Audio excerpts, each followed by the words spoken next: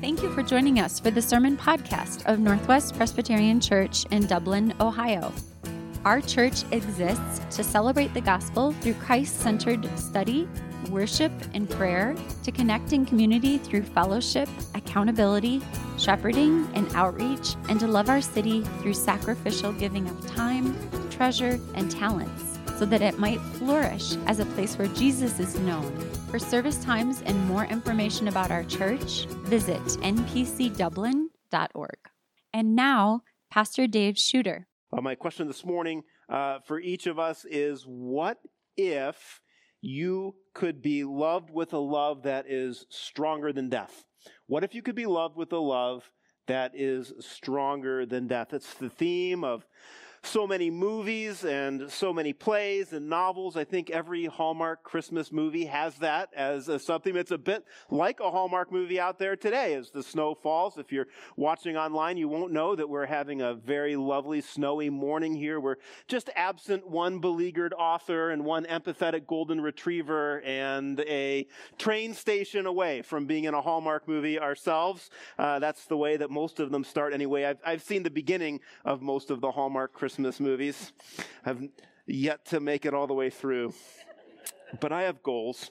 And it's the question that pops into our dating lives when we start to get serious.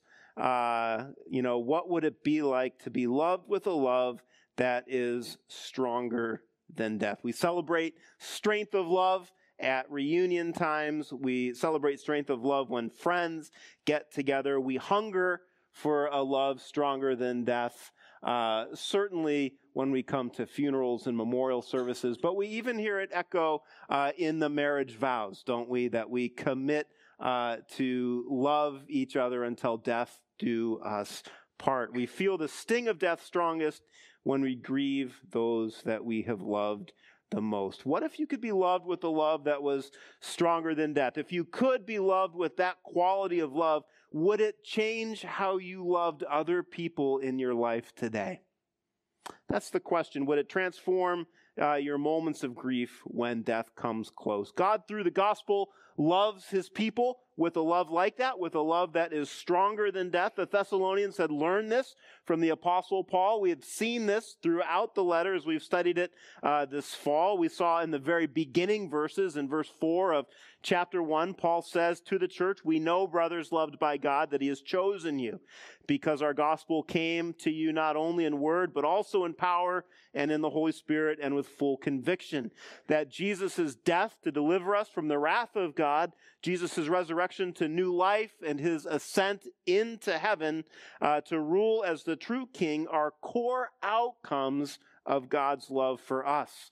Verse 9 of chapter 1, "You turn to God from idols to serve the living and true God and to wait for his Son from heaven, whom he raised from the dead, Jesus, who delivers us from the wrath to come." So God loves us up to, at, and through Jesus' death. Jesus' death for our sin changes what we should expect at death: welcome and not wrath, embrace and not exclusion, acceptance, not rejection, a future and not being forgotten. So faith in Jesus confirms that Christians participate in a love that is stronger than Jesus' death and a love that is stronger than our death. But what about the grief that we feel when a Christian loved one dies? I mean, grief is never really hypothetical, is it? I mean, we don't really talk about grief hypothetically as much as we experience it. And some of us are very much in a grieving place this morning right now, and all of us have been or will be. We understand that. And grief had struck the church in Thessalonica. Paul wanted God to establish the church in Thessalonica, to confirm, to point their hearts in the direction of holiness, knowing that they had a future, that King Jesus was coming back with all of his saints, that there was more future love to be had. But at point of writing, Jesus had not come back yet. And now death had touched the congregation. They believed in Jesus' resurrection. They anticipated the king's return. Some of them had even faced persecution for their faith. But what was unsettling to them was the very same question that we ask when we grieve. What about the Christian dead now? What about the Christian dead today? What happens when death strikes a Christian loved one during this in-between time? Yes, Jesus' resurrection has happened. Yes, Jesus has promised to come back in the future, and we believe that. But what about right now? What about this moment? What hope can we have for our reunion with them? What would it be like to be loved with a love that was stronger than death and have it apply to the grief that is common to the human experience? That's what Paul is after in these verses. So the first thing that he wants us to connect is grief, God's love, and hope. Grief, God's love, and hope. It's natural that when loved ones grieve, our impulse is to console. It's often the case that we struggle to know what to say. I don't know if you've had that experience. Grief comes to a friend and you don't know exactly what to say. Our words might be heartfelt and true. They don't feel strong enough to bear up under the loss that others feel. And the same was true in Paul's world as well. It's interesting that scholars have actually gone back and compiled lists of letters of consolation written in the first century. It's a bit like going to a first century Hallmark store, which, by the way, is the second Hallmark reference in this sermon, if you're keeping score at home. But you can go to the books and you can dig out what would be in the condolence section of a first century Hallmark store. And the list of cards would be like this. So imagine that you want to send a card to someone, and this would be kind of in your card section. Death is inevitable. Death is the fate of all, kings and beggars, rich and poor. The person's memory and honor will live on in spite of death. The funeral and tomb are a place of great honor for the deceased. Death releases one from evil in life. Either death is non-existent or does not matter to the dead, or they are in a happier place. These would be your options. How hopeful do you feel? How hopeful do you feel? Non-existence or vague optimism are probably the most hopeful in the list if you're browsing through the Thessalonican Hallmark store. But I'm here to tell you that after 26 years of serving at funerals, there are a lot of similarities between these cards from the first century and how we console ourselves and others. Some funerals are marked by actual despair. These are the hardest funerals, the funerals where there are no answers, where there are no expectations, where there are no inbreakings of hope. You've been to funerals like these. Some funerals are marked by stoic denial. Death is a reality. It's the end of a process. There's no need to be sentimental. And I leave those funerals wondering, if there's no need to be sentimental, what does this actually say about the loss that's been encountered? If death is just non-existent at the end of life and shouldn't provoke grief, what does it say about the life that was lived? And I think that by far the experience that I have apart from being at Christian services is a naive optimism that goes like this. It's a transition into a happier state of existence. She didn't believe anything particularly religious, but if God is fair, I'm sure she'll grade out well on the curve. And it's my opinion, Dave's opinion, that this kind of naive optimism borrows capital from 2,000 years of Christian influence on culture. That for 2,000 years, Christians have said there's a way to grieve differently. There's a way to look at death differently, and we've arrived at a moment in our culture where people no longer believe the reasons why you can grieve differently. That they just think that you should be able to grieve differently, and so we come to funerals and they're marked by more of a naive optimism than any kind of real hope. Unbelievers borrow hope from Christianity, that maybe death isn't the end. And this is my majority experience at funerals, except for, fourthly, the Christian experience, which is grief with hope. Yes, we grieve. Death is part of the curse of sin.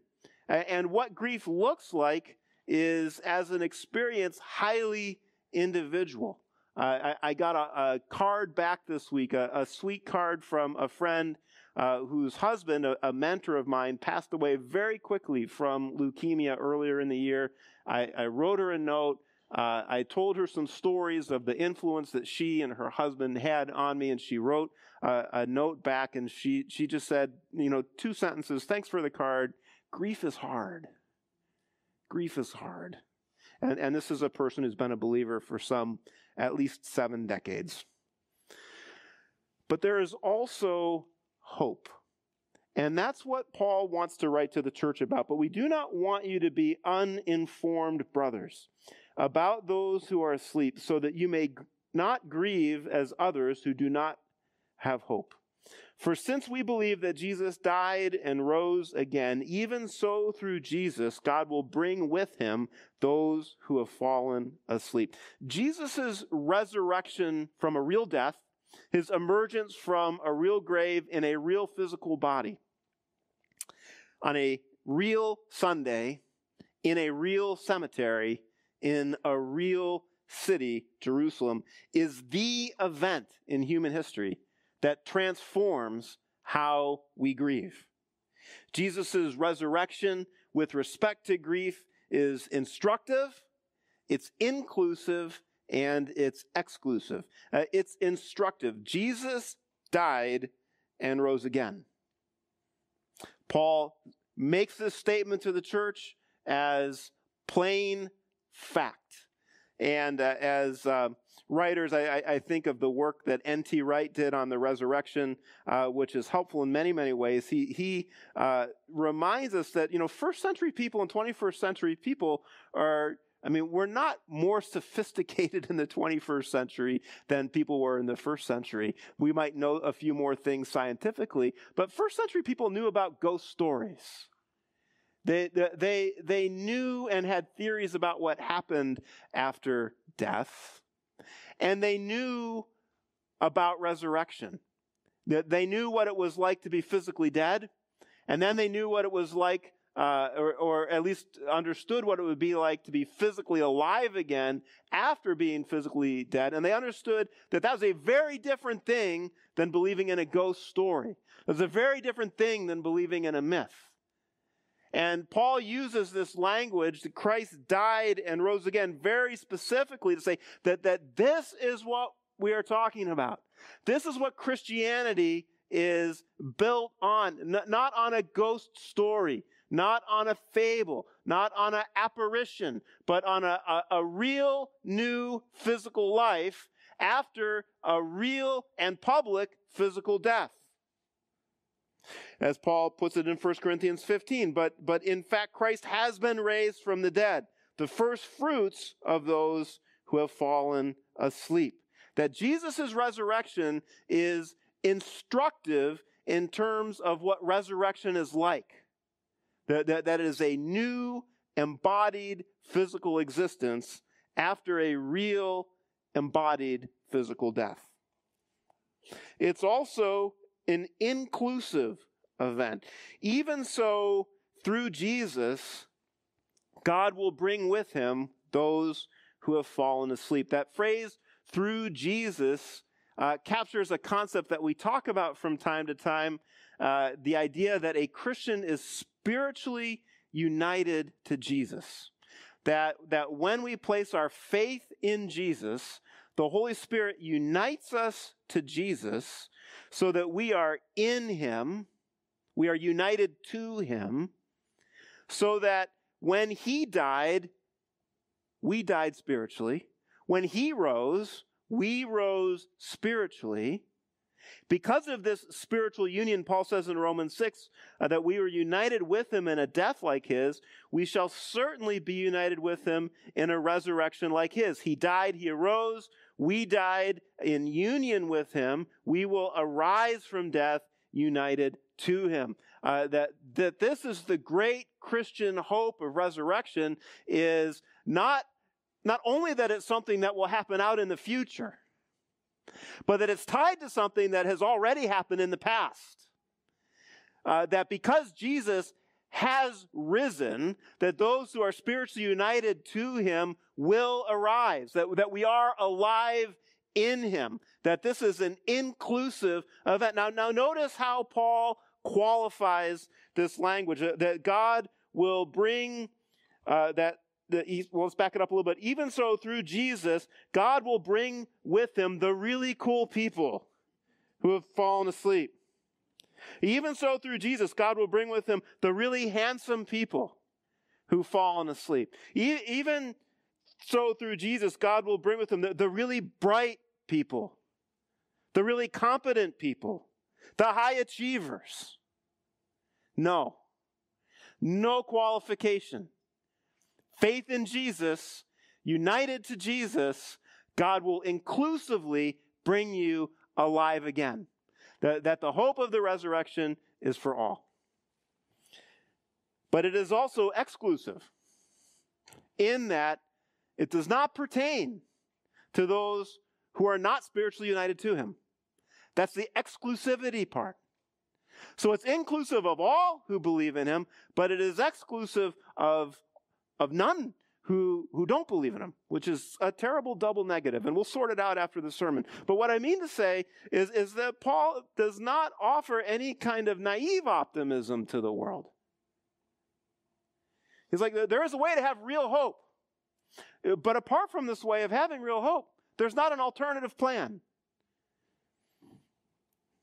Christian grief is transformed by this real hope. But this is still a look out into, in some ways, a future event. And so I can hear the Thessalonians asking, as maybe you're asking, what about now? What about today? What about this time in between? Well, this is where Paul goes in the second half of verse 14. He talks about God's love and grief and honor. The second half of verse 14 holds hope about the honorable existence of Christians at their death, and into the future in advance of that future resurrection. It was a bit sad this week to read through the commentaries and discover what kind of first century non-Christian funeral experiences were like. I mean, they were pretty hopeless events.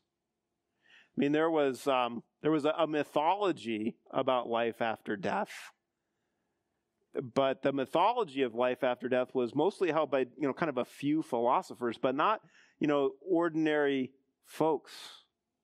Ordinary folks did not have a lot of hope when death came into life. So they went to their Hallmark store and they bought hopeless cards, and they gave each other hopeless cards, and they had this hopeless experience. And Paul says, you don't have to live like that.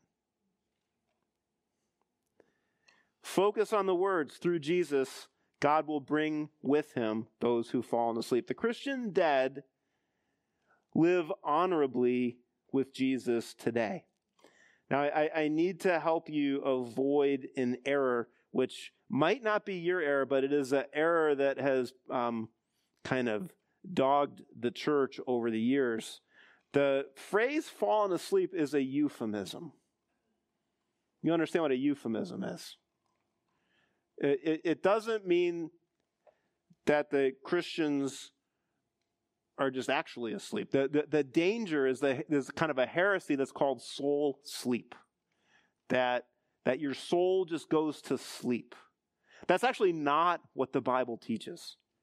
The Bible teaches something that's far more hopeful.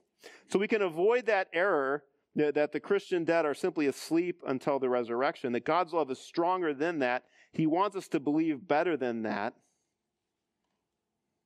So in order to parse this out for us, let me have you look just a few verses up into chapter 3 and verse 13. This is in Paul's prayer for the church, what he wants for the church. He wants God to establish the hearts of the Christians blameless in holiness before our God and Father at the coming of our Lord Jesus with all his saints. This last phrase, coming with all his saints, connects to an Old Testament passage in a prophet named Zechariah.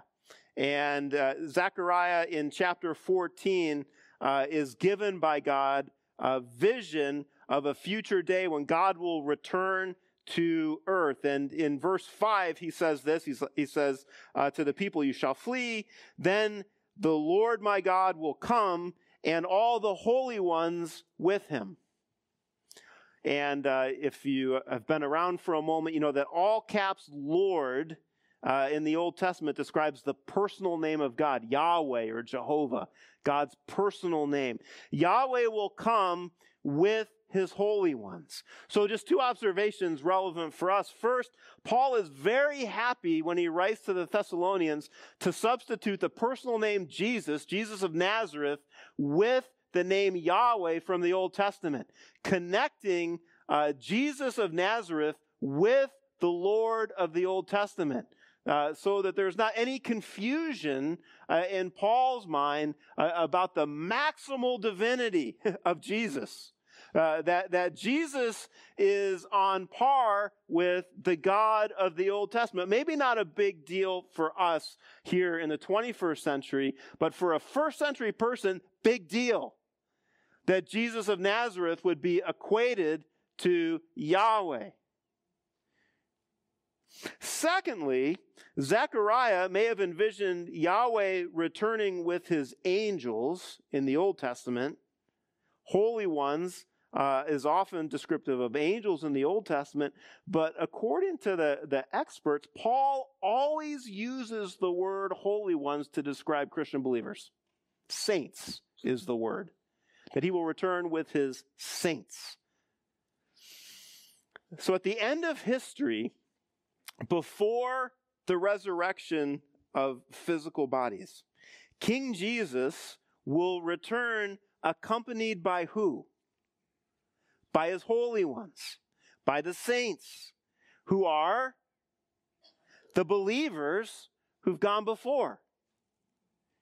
The believers who have gone before, he will bring with him those who've fallen asleep. Which would lead us to conclude that the souls of believers at death pass immediately into the presence of Jesus. This is from the Presbyterian Catechism. The believer's soul is at death, then made perfect in holiness, and received into the highest heavens, where they behold the face of God in light and glory, waiting for the full redemption of their bodies, which even in death continue united to Christ, and rest in their graves as in their beds, till at the last day they are again united to their souls. End quote. But let me just ask you, does that sound like the soul being asleep? It is not the soul being asleep. It is the soul actively engaged in the presence of God in a far grander and greater way than we can engage in the presence of God. Because they are, as it is said, they are received into the highest of heavens. They behold the face of God in light and glory, waiting the full redemption of their bodies. So the Christian dead have honorably passed into an existence which in some ways is far better than the existence that they had here. And they await in that honorable place, in the presence of God, unencumbered by their sin, having been made perfectly holy in the presence of God, they await the full redemption of their bodies. So it's as if, and I mean, we've said it before, it's the basic paradigm. It's good to be a Christian now. It's better to be a Christian next. And the betterness of being a Christian next includes the awaiting of what will be best, the reunion of their body and soul. So the Christian dead live honorably with Jesus today. God, through the plain writing of the New Testament, wants us to understand that. And he wants us to understand, secondly, that the Christian dead will return honorably in the future. Do you ever experience the fear of missing out? Some of you do. Some of you are not nodding, but I know you do. Others of you don't fear have the fear of missing out. But some of us fear missing out, or we've had the experience of seeing the great party on social media that we weren't invited to, and we think, well, how come I wasn't invited to that party? And they're like, well, it's obvious why you weren't invited to that party, Dave. But others of us have the fear of missing out. And I think that the fear of missing out is part of what was plaguing the Thessalonian church. That the alive Christians who were grieving the dead Christians believed that Jesus arose, believed he was coming back, and they worried that their dead family and friends were going to miss out when Jesus returned. Because at that point in time, again, it's all in the first generation of Christian faith. It was common that people thought that Jesus was coming back right then, imminently, tomorrow. And actually, there's a goodness to that. I mean, we should probably have more of that in our life. More of that expectation that he might be back this afternoon. But they definitely believed that he was coming back ASAP. And so they wondered, well, what about these funerals that we've just been to? They have the fear of missing out. And that probably compounded their grief. Now, next week, Pastor Chris will help us explore more specifically Jesus' future return. For our purposes, and just to steal the really good application point from him next week, just focus on verse 15.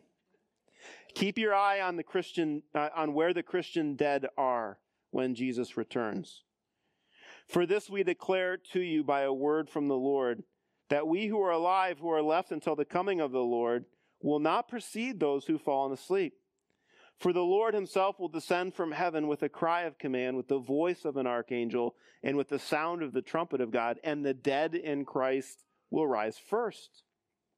So Paul describes Jesus' return like a victory parade.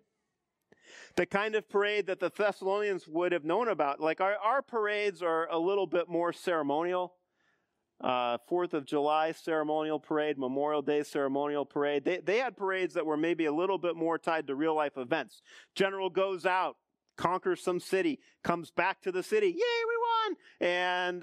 And he's got a parade of his soldiers, and the people inside the city are like, hey, it looks like we won! And they start to have a parade out to him and the king, and there's these two parades coming together. And the point that Paul is making is that the Christian dead, they're in the parade. They're in the honored position of the parade. Jesus, the king who won the battle, returns.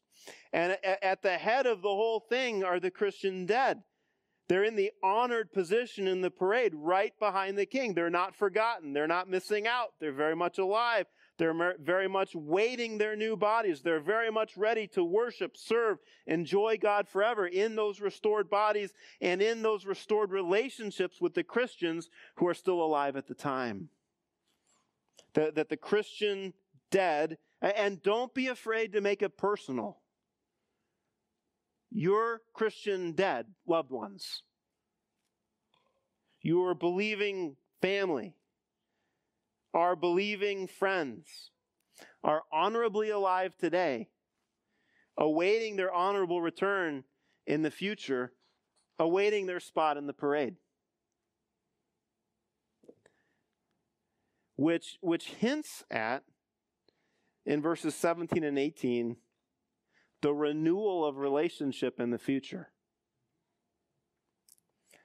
Then we who are alive, who are left, will be caught up together with them in the clouds to meet the Lord in the air.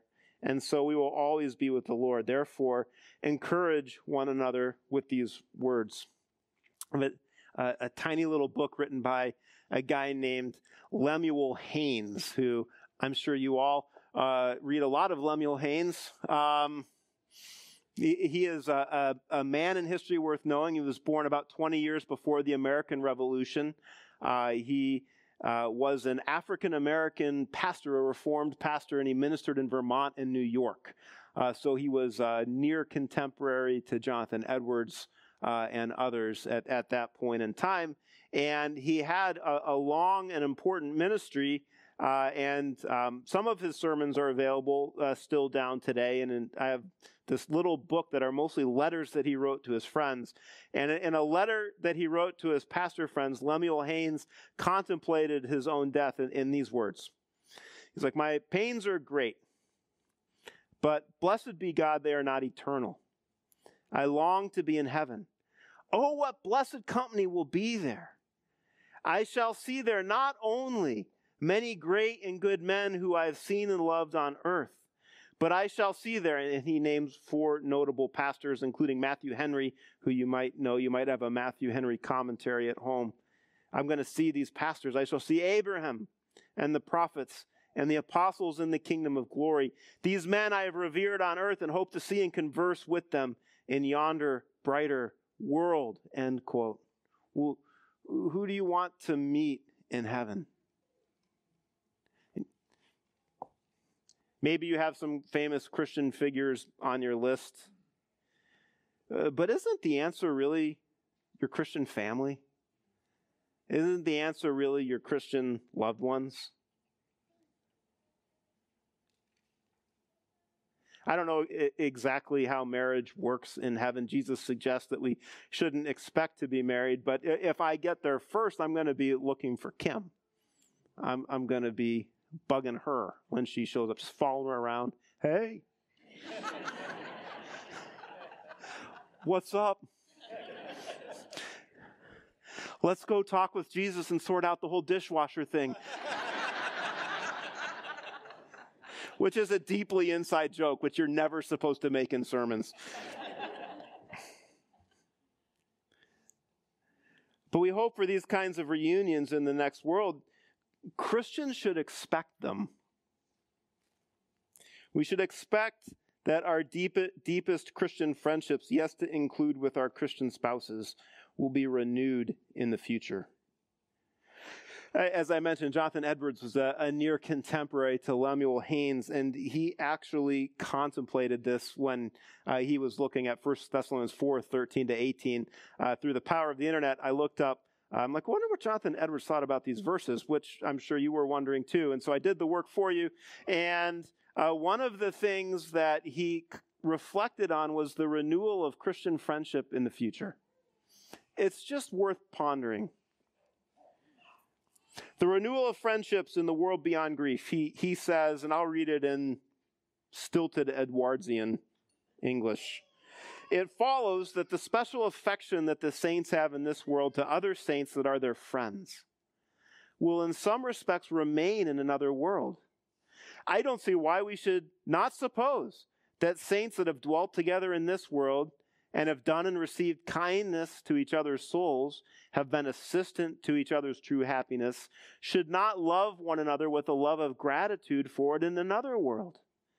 And that the joy in meeting these and seeing their happiness is part of the joy that is spoken of. In other words, when we get to heaven and we re-encounter our Christian spouses and our Christian friends, part of our joy of being there and seeing them is part of the joy of the investments that we've made in each other here so that they get there. The investments that we've made in our friendships, the investments that we've made in our marriage. And then part of the return will be the, hey, thank you. Thank you for talking to me about Jesus. Thank you for helping bring Jesus into my life so that I could be here with you. The joy of gratitude. And here's where Edwards' hopeful thought for the future takes a sharp turn to the right now. This should move us to lay religion and virtue in the foundation of all our friendships, and to strive that the love we have to our friends be a virtuous love, duly subordinated to divine love, for so far as it is so, it will last forever. Death don't put an end to such friendship, nor can it put an end to such friends' enjoyment of each other. End quote. That's a long-winded way of saying that the investments that we make in Christian friendships now, the times that we spend encouraging each other, praying for each other, helping each other resist temptation, helping each other to repent of sin, the moments where you point each other to Jesus, that they follow us into the future. Christians aren't perfect now. Our friendships aren't perfect now. So sowing forgiveness into Christian friendships, into marriage friendships, parent-child relationships, friendships, it makes sense, both for our happiness now and also in the future. So, if you let your spouse pick where to go to lunch after church, you're actually investing in your heavenly happiness. All kidding aside, you can spend all next week in your marriages or in your Christian friendships, investing not only in happiness that will pay off in 2023, but in happiness that will pay off forever in this reunion in the future. So if you know that you are loved with a love that is stronger than death, investing in these kinds of friendships, even if you know, like we know, that pain will come to them someday, if we live long enough, one of us will say goodbye. It makes all the sense in the world. Christian, you are loved with a love that's stronger than death. It's not a myth. It's not a Hallmark movie. It's an outcome of the gospel. Praise the Lord. We hope you've enjoyed today's sermon podcast. Subscribe to our podcast, and for more information about our church, our values, mission, and ministries, visit npcdublin.org.